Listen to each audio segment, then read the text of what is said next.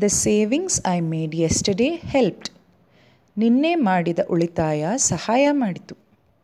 The savings I make today will help tomorrow. ಇವತ್ತು ಮಾಡುವ ಉಳಿತಾಯ ನಾಳೆಗೆ ಸಹಾಯ ಮಾಡುತ್ತೆ.